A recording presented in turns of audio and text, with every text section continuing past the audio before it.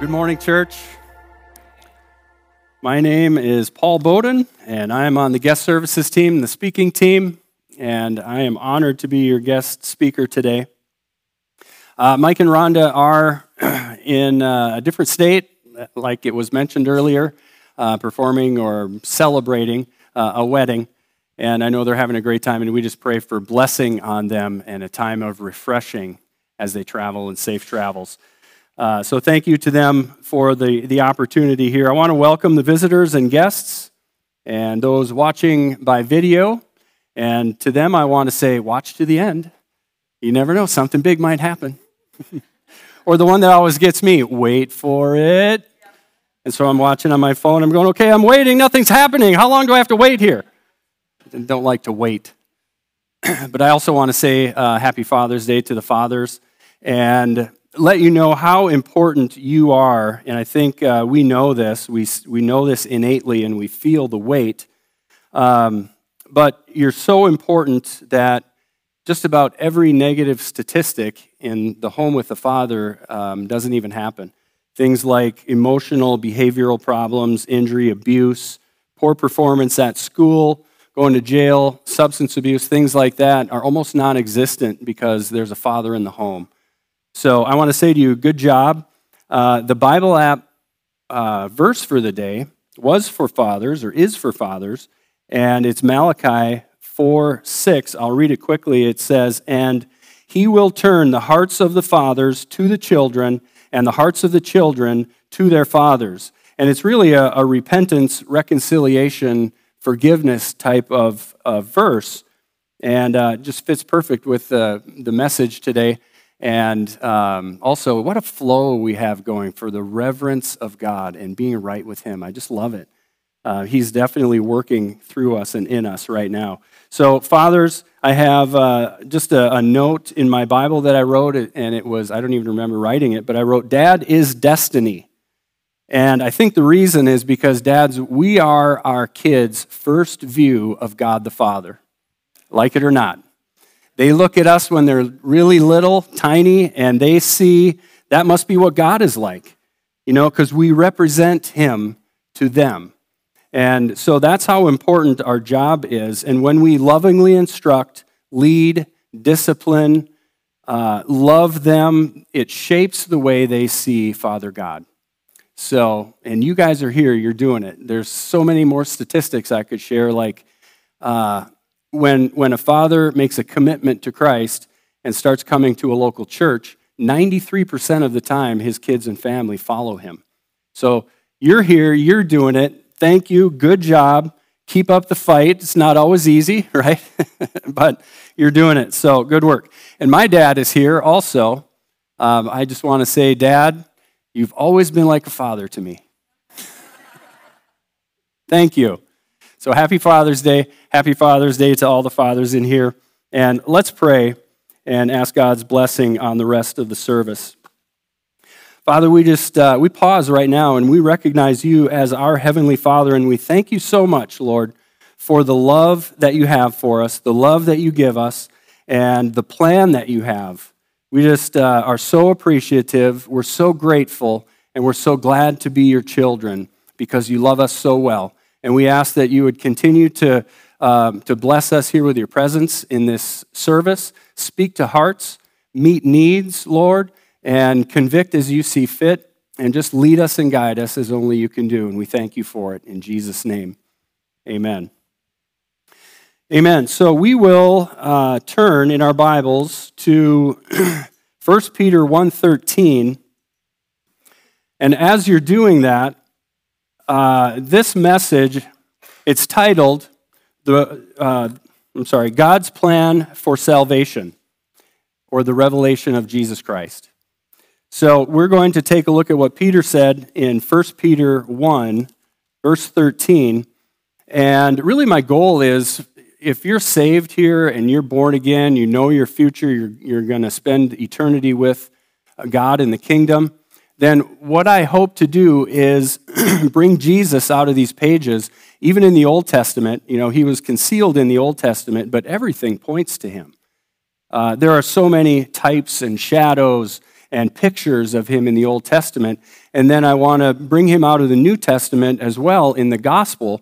And here's the reason for it. So verse 13 starts with a therefore. And the old saying is, whenever you see a therefore, stop and see what it's there for. So we need to look a little bit more at the context. And if we just jump up to verse 10, Peter says, of this salvation. So we know he's talking about salvation. The prophets have inquired and searched diligently who prophesied of the grace that would come to you, searching what manner of time the Spirit of Christ who is in them was indicating when he testified beforehand the sufferings of Christ and the glories that would follow. To them it was revealed, them is the prophets, it was revealed that not to themselves but to us they were ministering the things which now have been reported to you through those who have preached the gospel to you by the Holy Spirit sent from heaven. And this is an interesting statement. Things which angels desire to look into. So he says, therefore, gird up the loins of your mind, be sober, and rest your hope fully on the grace that is to be brought to you at the revelation of Jesus Christ. So, therefore, gird up the loins of your mind. That doesn't mean much to our culture, but they used to wear, in this culture, in this time, flowing robes, right? Long robes. And when they rested or reclined to eat, they would let them down. But when they moved, they would have to bunch them up and secure them around their waist, or he says, the loins. So that's what he's saying there. And he also says, be sober. And the next verse says, as obedient children. So he's talking to us about salvation, many things. Girding up the loins of our mind. Also, the mind is where our intellect is. We don't just check our intellect at the door, right? God speaks to us through our intellect and his word. And so it's also action. We're girding them up for action. So it's both an intellectual understanding and action and holy living. And what I want us to see is, I think the main theme in this verse is to rest your hope fully on the grace that is to be brought to you at the revelation of Jesus. So, can we look for Jesus in the Word today, no matter where we are, if it's the Old Testament, New Testament? And Joey, I love the verses that you read. Thank you so much. That was so needed, and praise God for it. So we're going to look at God's plan of salvation that he had before creation. And we're going to look at it from a kind of a 40,000-foot view. We're going to look at it from kind of up high. And it's going to be on kind of a timeline is how I look at it. And it's God's plan of salvation. We'll dive down to ground zero a couple times, which a lot of times is our hearts, right? So I'll just make this statement to open. In order for us to have any chance to understand God's plan of salvation, we need to realize that there is more than just what we see out there, right? There's more than just what we see, hear, feel, taste, smell. Sometimes I forget one. But the universe and everything we see was created by what we don't see. The spiritual realm created the physical realm. So we need to understand that before we go any further on God's plan of salvation. About a year and a half ago, I put a whiteboard up in my office at work. It's about 5 feet long by 3 feet high, and I just think better. I'm visual. I'm a visual learner. I like to write stuff. I like to move stuff around and see how it shapes or gets shaped in my mind. And I like to put reminders on there, lists of things, and I would only do this on breaks, of course. On my break, I would jump up and write stuff down that I'm learning or that I need to know. And pretty soon, after a couple months, the way things kind of formed on there is I had a timeline. And I didn't even know I was putting that together, or God was showing me that. And the timeline started over here with eternity past, right? When God just was. He is so complete, needing nothing, lacking nothing. He is complete in himself. I don't know much about that period, but I know it was before creation, right? Then there was creation on the timeline. Then the first sin, the fall of man, and then God's first covering of that sin. And that is, that's obviously a pointing to Jesus and what he was going to provide for us as our sacrifice. And then there was the law and all of the sacrifices of the law, all of the feasts, all the rules, and all of them also pointed to Jesus. You see God making a pattern here? He's pointing us in his salvation process to Jesus. And next was Jesus coming and everything that he did in the fulfillment of the law and all those sacrifices and feasts. And he died, was resurrected after his burial. And I thought too, I wrote down Jesus died on the cross. And I thought, that's so easy to say, Jesus died on the cross. And we say, yeah, Jesus died on the cross for me. And we kind of throw it around like that. And I thought I'd really like to know more about that. So I paused there for a while, but then we have the church age that we're in now. So I'm acting this out. I hope you can see that. And we've been here for 2,000 years. In the church age, it's also called the age of grace. And so in the future, we know by Bible prophecy that there's going to be a rapture, there's going to be a tribulation period of 7 years, and then Jesus is going to come back, and there's going to be a 1,000-year millennial reign. That will take 1,000 years. And then the word in 1 Corinthians 15 actually says that Jesus will turn the kingdom over to the Father. And I thought, that is a funny concept. What does that mean? And he does that because at that time, God's plan of salvation will be complete. Jesus said on the cross, it is finished, and it was. The payment was made, it's finished. But it plays out now to the point when everybody will be judged, right? We will either be judged to go with God through eternity future, or we will be separated from him. It's one or the other. We have that option. And then the new heaven, the new earth, and the new Jerusalem comes down, and then the kingdom goes into eternity future. So I thought, I want to study God's plan of salvation from the first covering of sin until he turns the kingdom over to God the Father, and then we go into the eternity future. So that was a long introduction, but one of my coworkers came into my office and he saw that timeline, and we got talking about it, and I was sharing the gospel with him, and pretty soon he said to me, "Now, you mean this metaphorically, right?" And I kind of sat back and I said, well, I believe that the Bible is very literal in talking about all of this.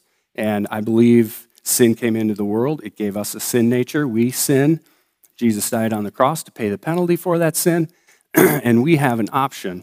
We can receive his gift, or we can choose to pay it ourselves and be separated from him for eternity.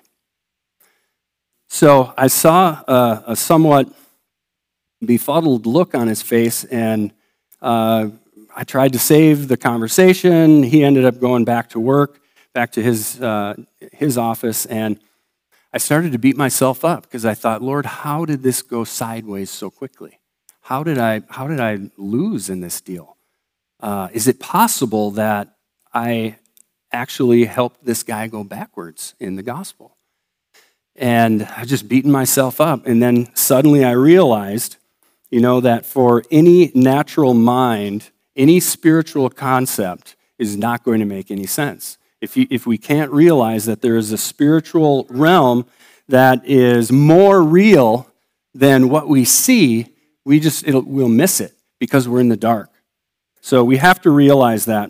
And then 1 Corinthians 1:18 came to mind. It's that for the message of the cross is foolishness to those who are perishing. So we just have to realize that we're dead, Paul said in Ephesians 2:1, without Jesus.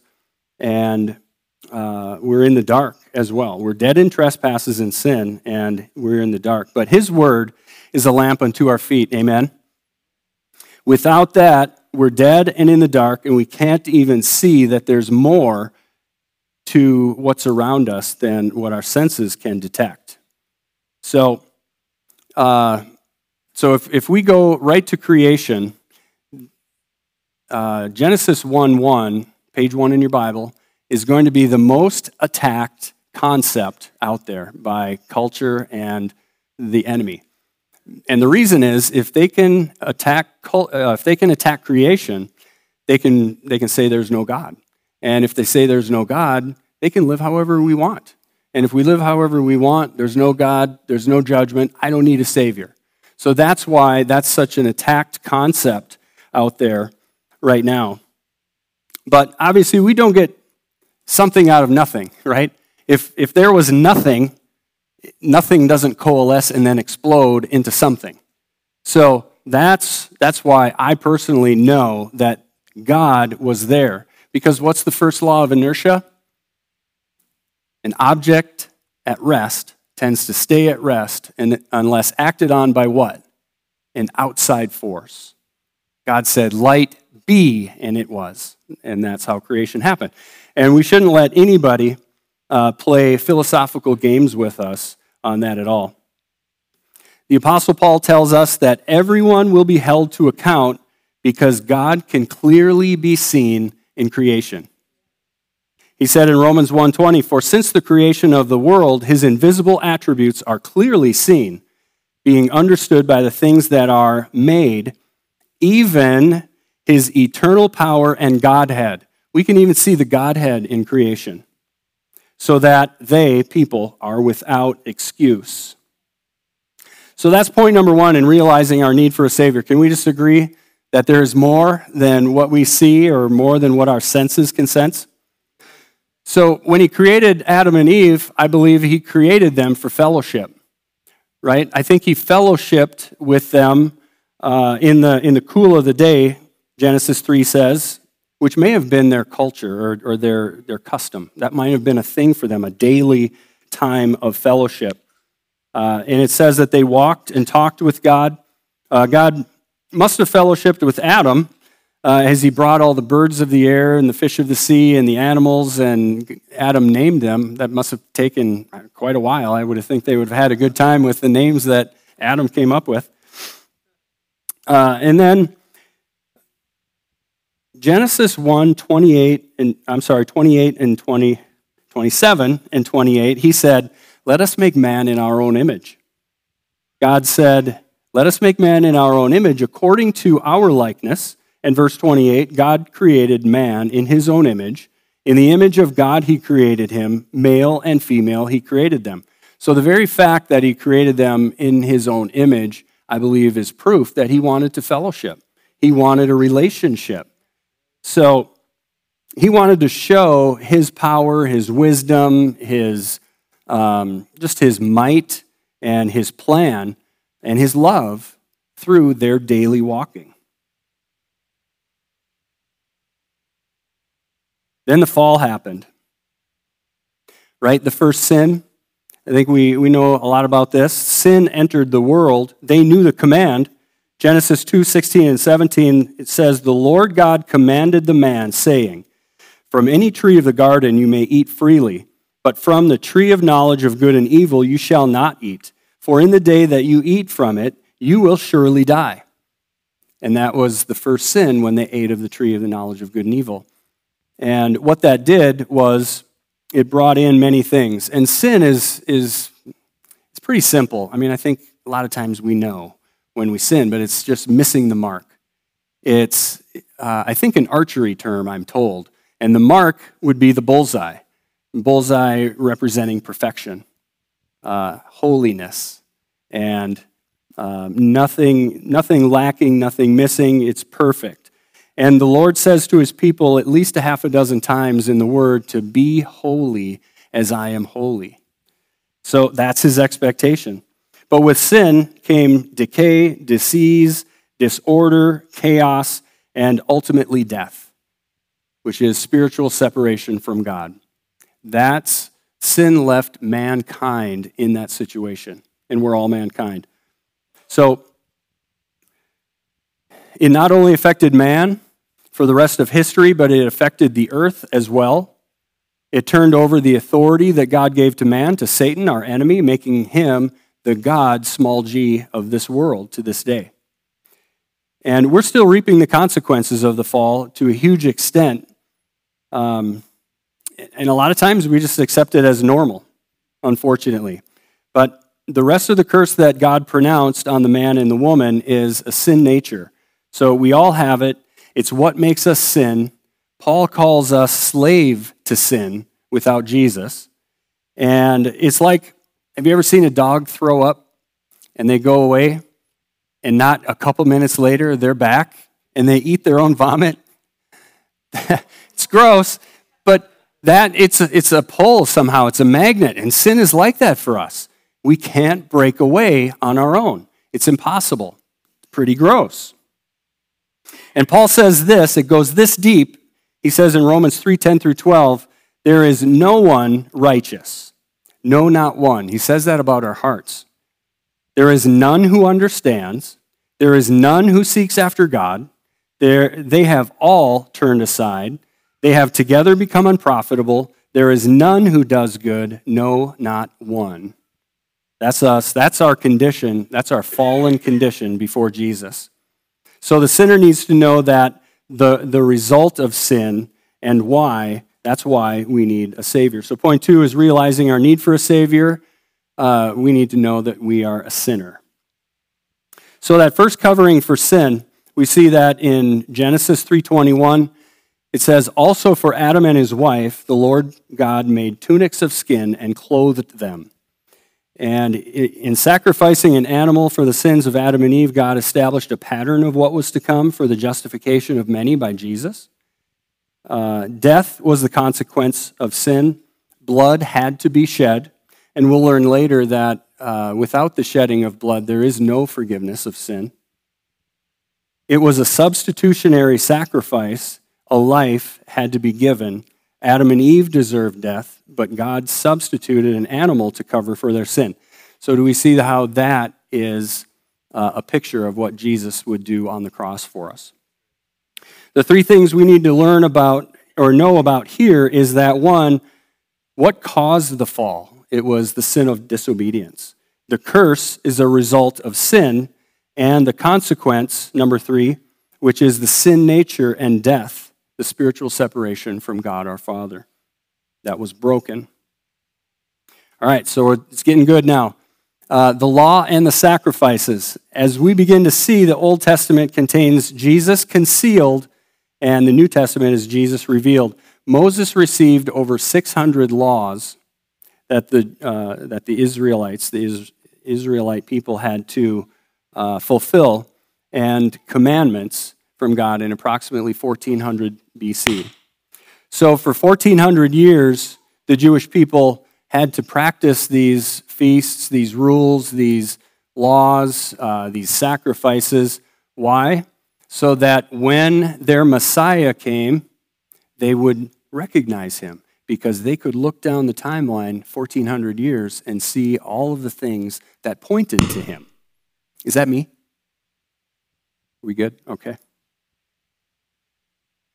So here's the key for us, because some of this sounds very cerebral, very intellectual and stuff like that, but is there something that we could look down? You know, we're fast forwarded 2,000 years. Can we look down the timeline of all of the church history, all of the law, sacrifices and feasts, what he did for Adam and Eve, and is there something that we're missing?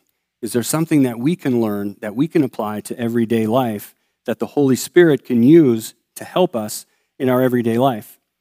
The accounts of the Old Testament make it extremely clear that God does not deal with sin lightly.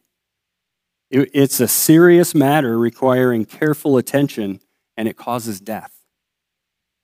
So the law has a multitude of rules surrounding the 5 main types of sacrifices. I'll only touch on 2, but all 5 are the burnt offering, the meal offering, trespass offering, the sin offering, we'll talk about, and the peace offering. So here's what happened, or what had to take place in the sin offering, and I'd like you to look at how many parallels that you can recognize between the sin offering and what Jesus did. Also, please see Jesus in these sacrifices And the other thing I thought would be fun was let's see ourselves as the sinner in these situations, okay? Now, these are found in the first few chapters of Leviticus, and Leviticus 3:1 and 2 says, when his offering is a sacrifice of peace offering, if he offers it of the herd, whether male or female, he shall offer it without blemish to the Lord. He shall lay his hand on the head of his offering and kill it at the door of the tabernacle of meeting. It's pretty gruesome. He couldn't step back a few paces and pull the trigger. He had to, cut its throat, and there was a lot of blood. So that's a picture of what our sin will do. It was for repentance, and this was an animal offering, a life for a life, for a specific sin that was committed, and it was ceremonially to take on our sin and be sacrificed for it. So it was offered for a specific sin that he was guilty of. When he realized it, he brought a substitutionary offering, a life substitution for their life. It was to be a sacrifice without spot or blemish. The priest had to examine the sacrifice to determine that it was perfect. The person laid his hand on the animal's head and confessed that he had sinned in that thing, and it symbolized two things. It symbolized, when they put their hand on the head, that the sin was actually transferred from us to the sacrifice, and the righteousness or the right standing was transferred to us. So that's very important. Then the peace offering. Of those 5 offerings, there had to be one of the first 4, and then the peace offering.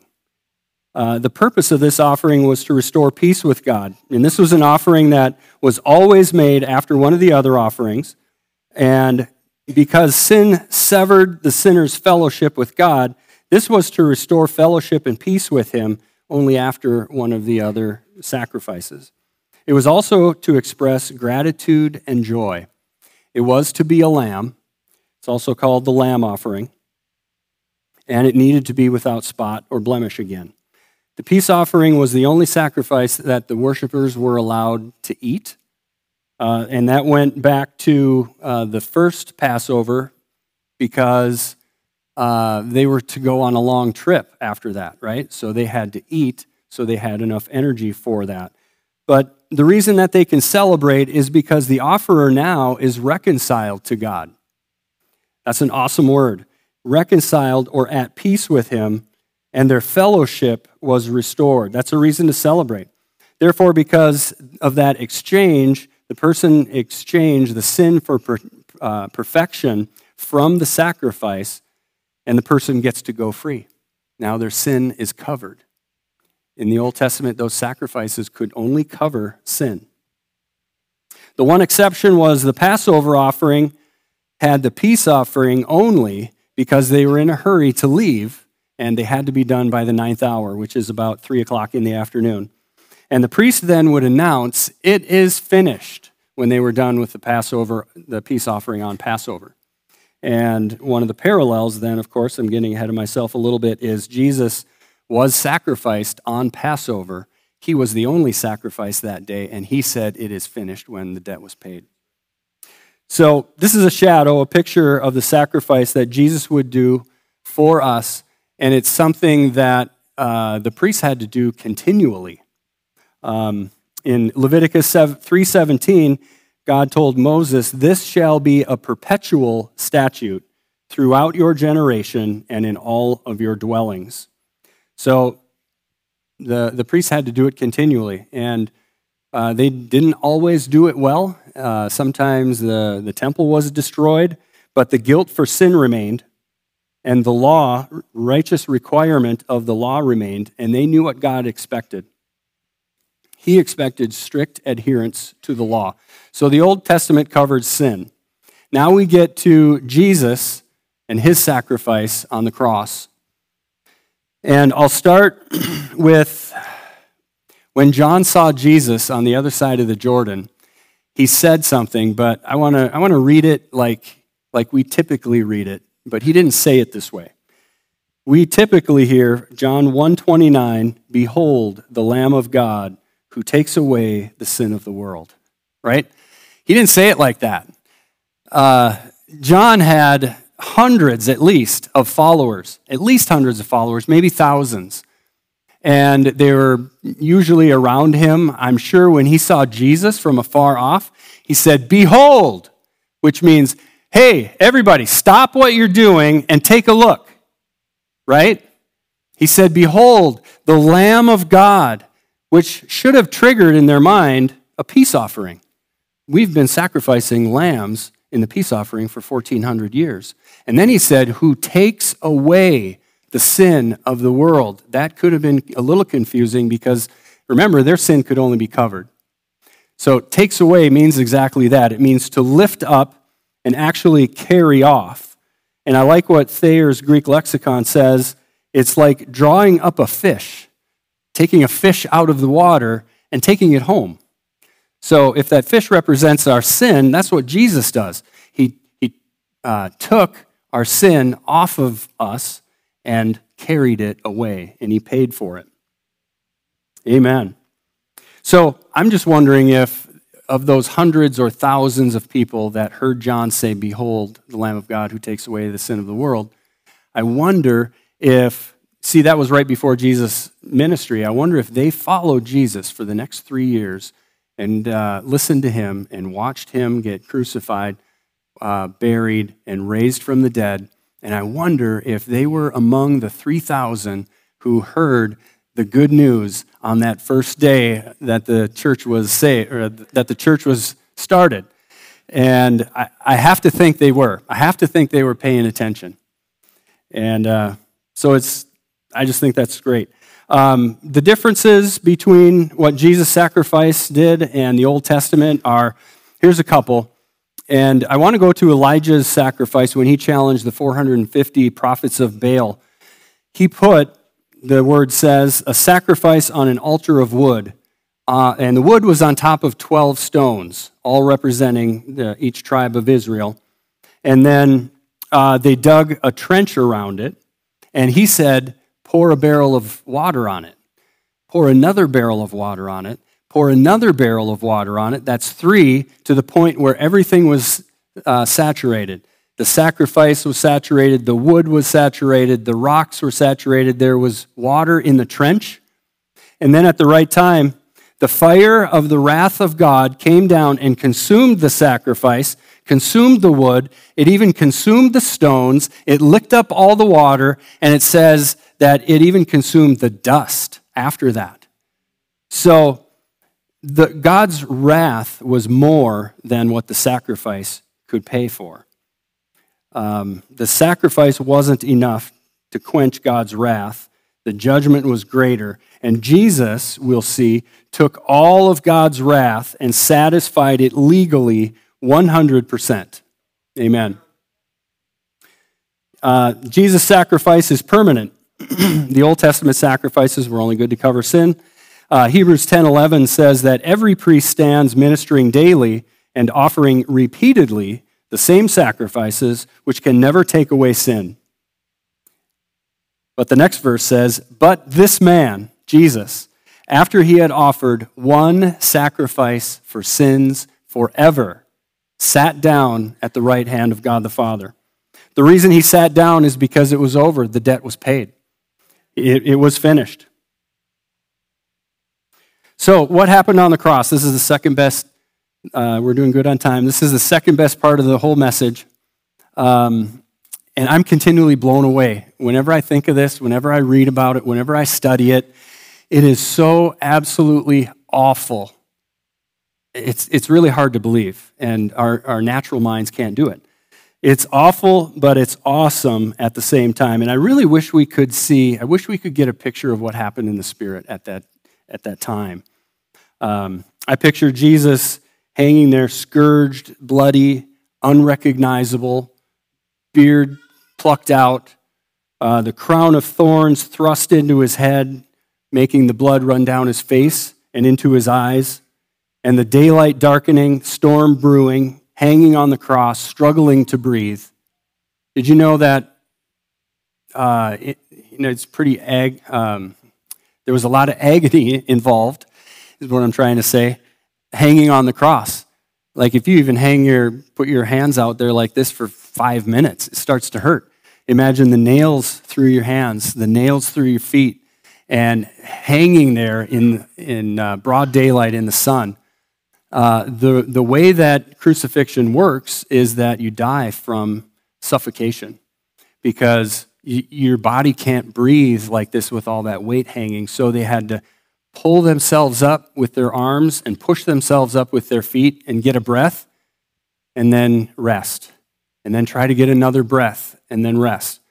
And if it took too long, and sometimes it could take a day or more, if the death took too long, the soldiers would break their legs. And so they couldn't push up and get a breath. And so they ultimately suffocated. Now, they didn't do that with Jesus because they could tell that he was already dead. And that is a Bible prophecy coming true. So he was beaten, scourged, ridiculed, mocked, bloodied, hung on a cross, and yet he said, "Father, forgive them, for they know not what they do." And Jesus addressed the Father 3 times from what I can tell when he was hanging on the cross. That was the first time he said Father, which is an intimate address. It's an intimate name. It denotes someone who is family right there with you. And here's what I imagine happened. Jesus was made sin for us. 2 Corinthians 5:21 says, He, God the Father, made him, Jesus, who knew no sin, to be sin on our behalf, so that we might become the righteousness of God in him. So you see that sin exchange. God actually made him sin. He was sin for us. So here's what I believe we don't see in the natural. God took our sin and placed it on him. I believe he thrust it on him, the sin that we deserved, and he judged him as we deserved to be judged, right? He put our shame, our guilt, our sin, the destruction, the condemnation, and he took it all, hanging there either naked or nearly naked in shame that we deserved. And he became the curse for us in our place. He put sickness on him, death. And just as the fire representing God's wrath came down on Elijah's sacrifice, I believe in the Spirit that's what happened to Jesus. All of that came down, and the weight of it, he bore it all. He hung there and paid for our sin. And then God turned his back on him. Why did he do that? Because God can't associate with sin. So he turned his back on his own son. And that's when Jesus said, my God, no longer intimate Father. It's my God, which denotes someone far off. My God, why have you forsaken me? And the answer to that question is good news for us. He turned his back on Jesus. He forsook Jesus and the sin on him so that he would never have to forsake us. And he made us a promise. The promise is in Hebrews 13:5, I will never leave you nor forsake you. That has already been done. Jesus absorbed all the wrath, all the judgment, all the curse, and pronounced, finished. The debt for sin is paid in full. Then he addresses the Lord again, and this time he says, Father, because everything was paid. Now our fellowship is restored. We're reconciled. We have the opportunity, I should say, to be reconciled with God because of what Jesus did. So he said, Father, into your hands I commit my spirit. And commit is a verb. I thought that was odd that he used that word, but it shows that Jesus had a level of control. He was still in control. It's a funny thing for a man hanging on a cross to say, I commit my spirit into your hands. But the word means to place. I place my spirit, or I entrust my spirit with you. It's very similar to I'm making a deposit. I'm making a deposit. I want you to watch over it and take care of it because I'm going to come back for it, is the sentiment. So, and I found John 10:11 where Jesus himself said, I lay down my life for my sheep. He said, no one takes it from me. No one killed Jesus. He laid down his life for us. He said, I give my life willingly. I have the power to lay it down, and I have the power to take it back up again. I love that. And then, still in control, he bowed his head. His head didn't fall forward. He bowed his head, and he dismissed his spirit. Again, in control until the last. When I think of dismiss, I think of a company commander with a company at attention. And the company commander has their attention, and they will stand at attention as long as needed. And as soon as they say dismissed, then they leave. So that's the control that he had. So here's the result, and we're almost done. The result is the peace offering restored fellowship with us and the Father. He reconciled us to the Father and restored our fellowship with him. And Romans 5:1 says, therefore, having been justified by faith, we have peace with God through our Lord Jesus Christ. We were dead in our sins, and now we are made alive. We have freedom from sin, freedom to serve God. We have freedom. We're not going to be drawn back, right, to that sin. You get the picture? God or Jesus broke that for us. And one of the things that I think is the coolest representation of what God wanted to communicate was in the temple. If you can picture the temple in Jerusalem, it's very big, has outer courts and inner courts, and the farther you go interior, the more holy the rooms are. And in the middle is the holy place, and that has all of the Old Testament elements like table of showbread, the incense stand, the menorah, I believe the brazen altar is in there. And then there's a veil between the holy place and the Holy of Holies. And that veil is very heavy, very big. It hung from the ceiling to the floor, and it was about 3.5 or 4 inches wide. Very heavy. You can't just take it and tear it. But when Jesus died, God reached down, I believe, grabbed that veil and tore it in two from top to bottom, signifying that we don't need any earthly priest anymore to go in and beg for forgiveness and to sprinkle blood on the mercy seat and to pray to God not to kill him and us. And God wanted us to have access to the Holy of Holies. Isn't that awesome? Even better, this, I believe, is what the angels desired to look into, because now the Holy Spirit has a clean vessel to indwell. So I can only imagine that those angels were thinking, how in the world is this going to happen, right? When the prophecies and the prophets were talking about it. How is this going to happen? You're telling me that a holy God, a perfect God, is going to indwell an imperfect human? Well, this is how. Jesus gave us the opportunity to be cleansed 100% so that even our hearts can be the Holy of Holies and we can be the temple of the Holy Spirit now. Amen. So Romans 5:8 says, therefore, through one man's offense, judgment came to all men, resulting in condemnation. Even so, through one man, Jesus, his righteous act and free gift came to all men, resulting in the justification of life. Amen. So, fast forward 2,000 years, we've been in the church age now for that long. And what do we do with all of this information? What do we do knowing what happened to Jesus and knowing the opportunity that we have? Well, if you're saved, we tell people.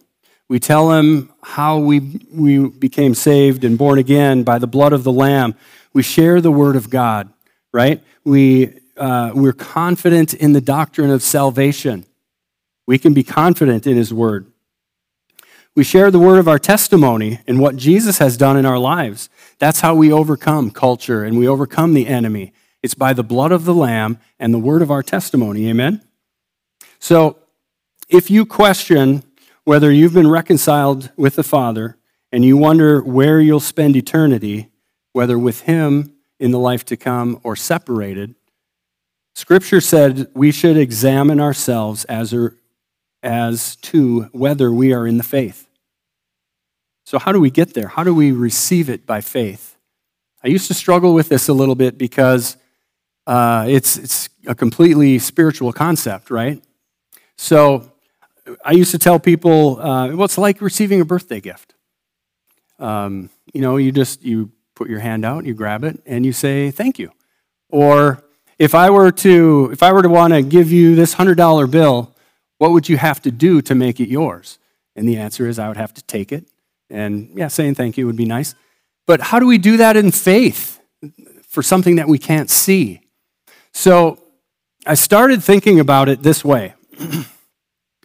And we all start out in our sin, blind because of our sin, in darkness, not seeing anything outside of what we know and can see and can sense, and we're busy doing whatever we're doing, which is typically self-serving, and it's missing the mark, and it could be some of that vomit that we always go back to or whatever, but we're busy doing our own thing.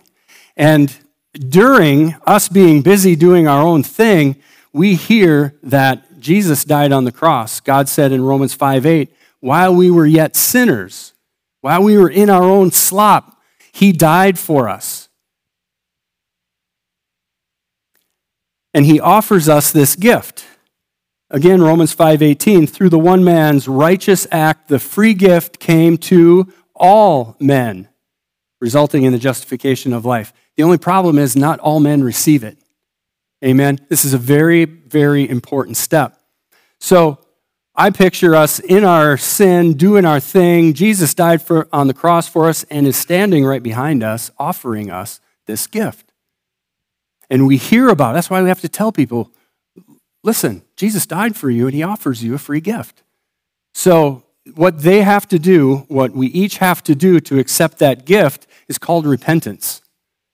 And repentance is kind of a spiritual word too, but it simply means to turn. It means to turn from your sin to Jesus and then move in his direction, away from your old life. So, unfortunately, a lot of the gospel messages in the last few years, I'm guilty of it. A lot of mine have sounded this way. Hey, dude, it's really not working. You need Jesus in your life. Why don't you accept his free gift and he'll fix all that for you? Oh, all right. Or, hey, you need Jesus in your life, so he'll take you to heaven when you die. Not untrue, but that's not the big picture. Or, hey, businessman, you need to put Jesus in your business so you could be successful. Again, not untrue, but that's not the big picture. So what we need to do is realize what he has done for us, turn from our sin, turn toward him, begin to move in his direction, and see all that he has done, all the negative that he is keeping from us, and see him face to face. And we should feel some sorrow for what we have done against him, right? And when we can see what he's done, that godly sorrow should take effect. And we can see what he's kept us from, what he has for us in the future, the awesome life that he's calling us to. And it should almost bring us to our knees and go, Lord, I'm sorry. I'm so sorry. You've been calling my name for so long. I haven't even turned to see what you've done for me. I'm so sorry. And then conviction and let me look at my notes. Oh, confession. Yes. I'm so sorry. Confession. That godly sorrow leads us to the confession of, I know I haven't been doing the right thing. I know I'm a sinner. Thank you for saving me. And then it's through that saving faith by the confession and by that godly sorrow, we can then reach out with our faith and take that free gift and just say, thank you, Lord. Thank you, Lord. And we can see him like that Roman soldier saw him on the cross and say, surely he is the Son of God. Amen. Well, we are told to count the cost. And could I have the worship team come up, please? We don't just grab the free gift and say, hey, thanks, I'll see you in 60 years. I'm just going to keep doing what I'm doing. He says to count the cost. He says to bear his cross. We are to die to ourselves daily and forsake all that we have, or at least be willing to. Matthew 13 has two of the shortest parables in the Bible. One is only one verse long, and they're the parable of the hidden treasure, the parable of the pearl of great price, and both parables are about discovering something so valuable that we're willing to sell everything that we have, which isn't worth anything anyway, and buy the only thing that has value in the entire world. So we are to count the cost. We are to die to ourselves daily, forsake all that we have. But here's his offer to us. Jesus says, come to me, all you who labor and are heavy laden. And that heavy laden is the weight of our sin. It has a weight. He says, and I will give you rest. Take my yoke upon you and learn from me, for I am gentle and lowly in heart, and you will find rest for your souls. For my yoke is easy and my burden is light. And he makes us a promise. In John 10:10, he said, the thief comes only to steal, kill, and destroy. And I have come that they may have life and they may have it more abundantly. That's a promise. This life is not abundant. The life that he offers is abundant. Another version says that they may have life to the full. That's the offer that he makes to us. So if that's you, if you're not sure where you're going to spend eternity, we want to pray with you. And if I could have everybody stand, please, as we close.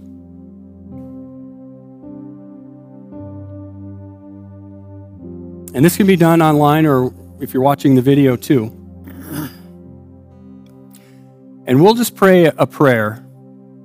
It's not a golden ticket, but it's your heart expressing what you feel and your desire to have the life that Jesus is offering. So we'll all pray with you. And you're not joining this church, but you are joining the family of God. And we want to help you after that. So let's bow our heads and just say, Lord Jesus, I'm a sinner. I need you. I thank you for dying on the cross for me and paying the price of my sin. I open the door of my life and receive you as my Savior and Lord. Thank you for forgiving my sins and giving me eternal life. Please take control of the throne of my life. Live your life through me. Make me the kind of person that you want me to be. And it's in your name I pray. Amen.